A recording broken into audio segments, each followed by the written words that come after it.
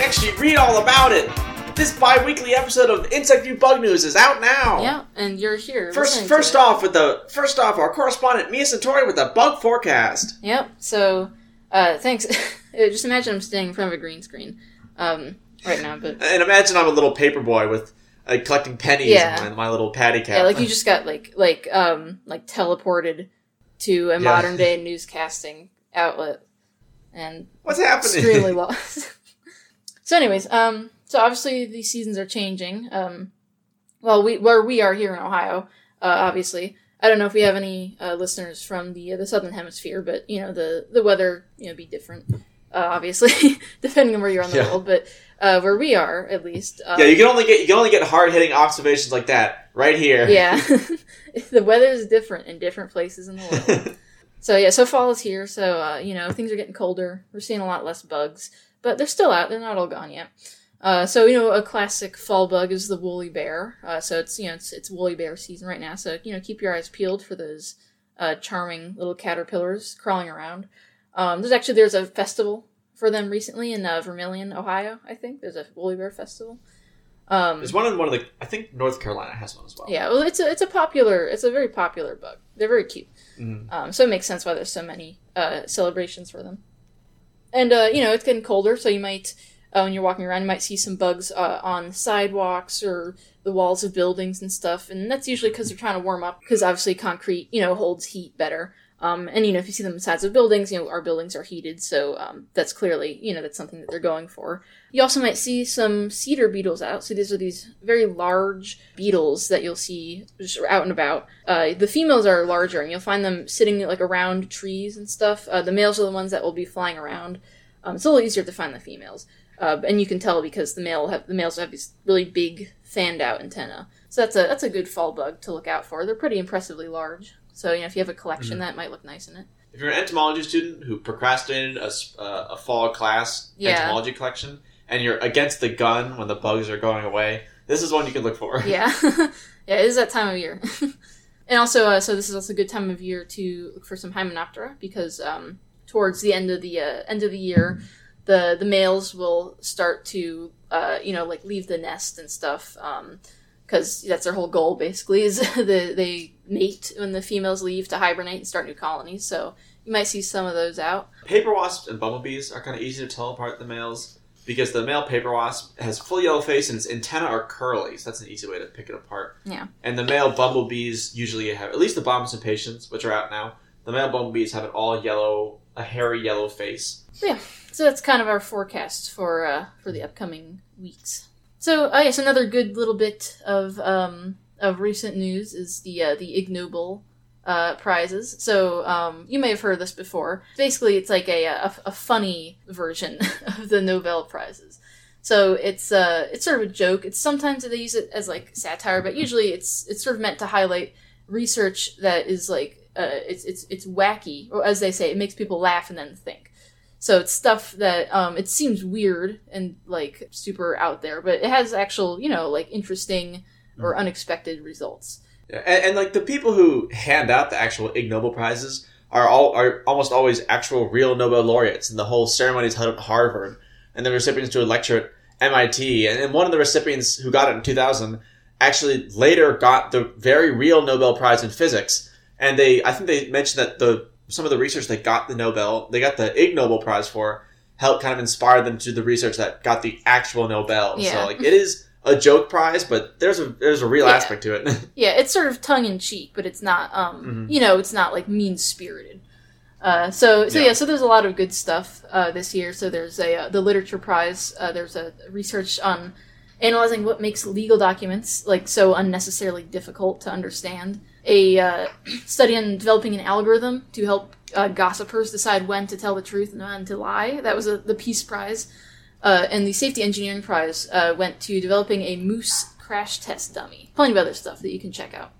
But there was actually sort of an entomology-related winner. So the biology prize went to Solimary Garcia Hernandez and Glauco Machado for studying whether and how constipation affects the mating prospects of scorpions. So basically, the way this kind of works is that some animals practice this form of defense called autotomy, And so it's basically when they will detach a body part to escape predation. So you think like lizards, salamanders, and bugs will, lose legs and stuff. But autotomy was actually only recently kind of observed in scorpions as of like 2015, 2014, and they dropped their tail. The tail is it's not like a lizard where the tail is just sort of, it's an appendage.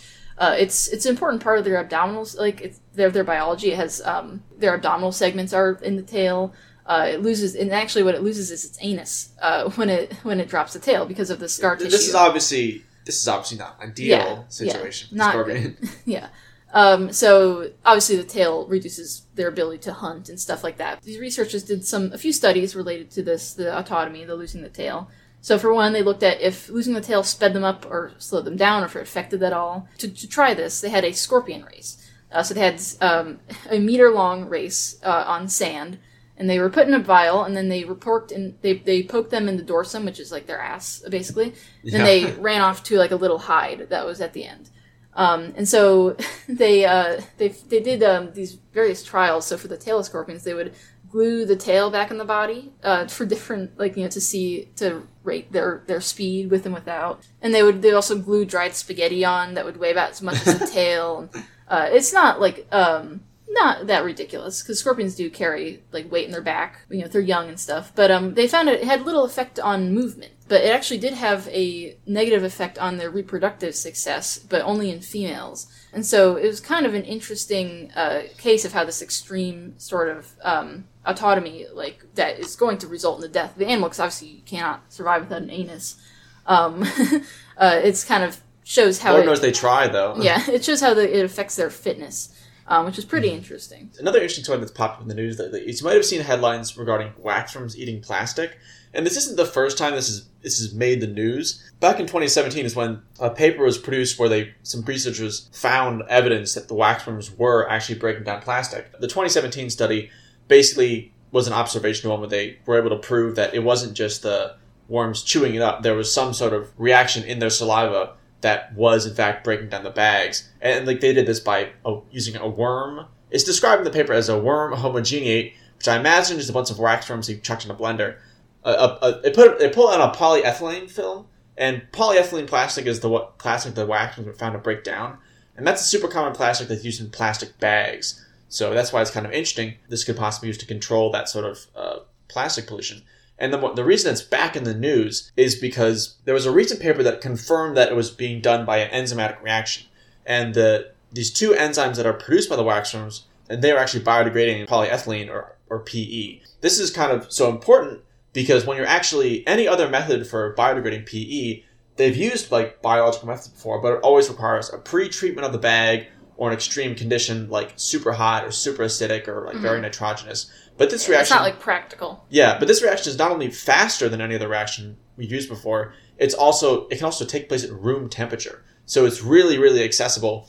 And it's really kind of more efficient than other stuff we have. It kind of gets past this big bottleneck. Before you say, plastic pollution is tiered, it's nowhere near a silver bullet. Synthesizing the enzyme is a big trouble, and you get into problems if you want to have a warehouse full of waxworms, massive carbon emissions, controlling the heat, feeding the worm. Okay, it's an interesting new possibility. It's a new discovery, but it's definitely it's not like we did it. Yeah. We just get the worms to eat all the plastic.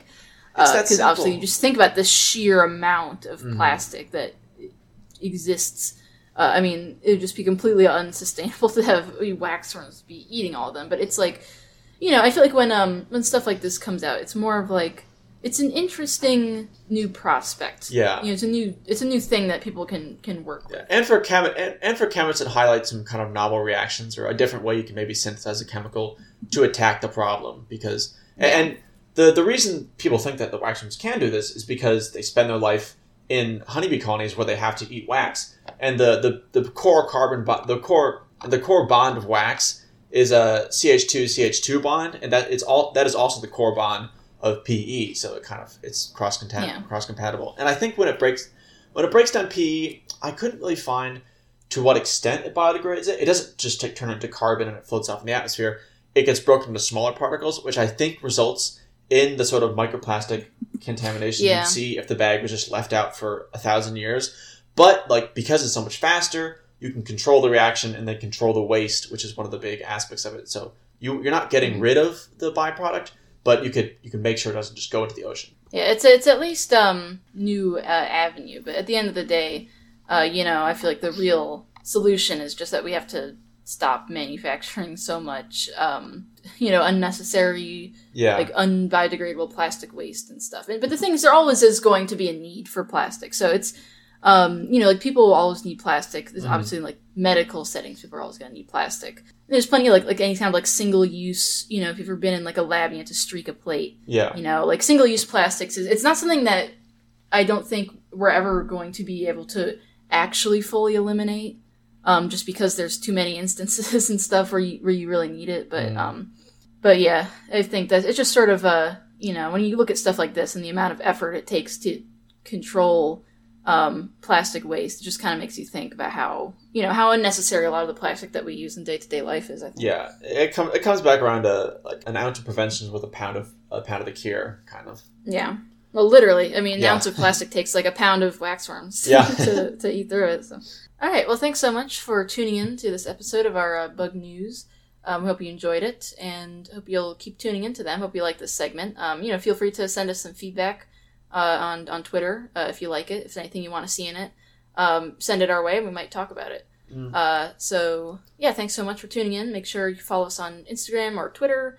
Or on TikTok. We have a TikTok. We're on Spotify and Apple Podcasts. So tune in 2 weeks' time for the next episode.